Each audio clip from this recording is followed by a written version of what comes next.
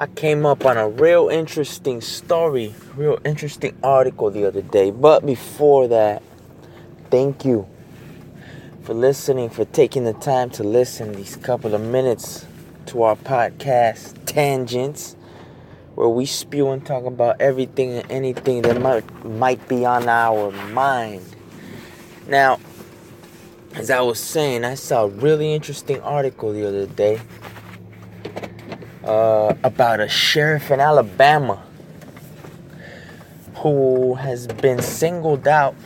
I've seen numerous articles across the net where he's been singled out for using $750,000 of a fund appropriated for the inmates' food. Now, the really peculiar, interesting, and fun fact about this whole situation is that what he did is not illegal. Yeah, that's right. According to this law, and I don't know why numerous articles and publications have made it a point to point out that this law is pre-World War II. It was written before World War II, and I really don't understand what the importance of that is. But anyway, so what he did wasn't illegal, and he reports everything he's made from the fund. He reports all the money that he has used from the fund to purchase real estate. And he even says that he is not ashamed to say what he did, and he is not ashamed to have used these funds, because the law very specifically states that whatever's left over from the fund, the sheriff may use for his personal purposes. All I can say is two things. First and foremost, what he did wasn't illegal. So, point blank, period. We shouldn't be singling him out, trying to press criminal charges, or trying to reprimand him, in my opinion. Why? What for? Okay, I mean, he went by the letter of the law. He didn't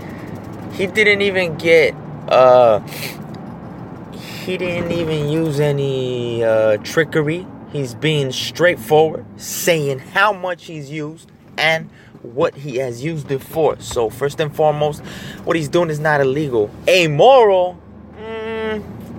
I mean, yeah, he could have used the extra money to donate to charity, start a fund of his own, feed the homeless, etc., etc. But since the law states that he can use any money left over for his personal purposes, I applaud this man. I applaud this man for standing up to these people writing these articles acting like he did something wrong. What did he do wrong? Huh? He's going by the letter of the law. And let's not get on a high horse and act like all of us would donate every single penny left over to charity. Okay? He didn't do anything wrong. So, like he said, like the sheriff said, it's not my fault. Okay? He actually said he tried to get them to change the law. He said it's not my fault. People need to push their legislators to change the law if they feel a certain way about this. I applaud him. I think that's exactly what he should say. And I think that goes on across America a lot. Sometimes we complain and whine and complain some more and do this and do that.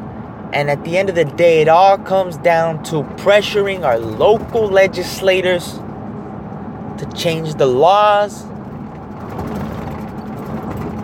to where we want them to be, to what we want them to be. That's all it comes down to. You see what I'm saying? Sometimes we make such a big fuss about things, but when it comes down to it, we don't want to get dirty. We don't want to get in the trenches. We don't want to press our legislators. We think that we're above politics. But no, folks. No. We are in the midst of politics. Everything we do is politics. At work, you deal with politics. At home, you deal with politics. Amongst your relationships, it's all politics, give and take, tug of war. And I'm a little sickened. I'm a little sickened sometimes at the landscape of our politics.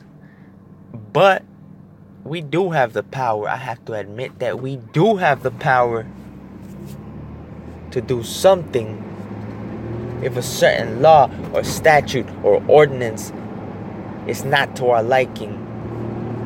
I include myself amongst those people that have complained about the system and haven't done more. I need to do more.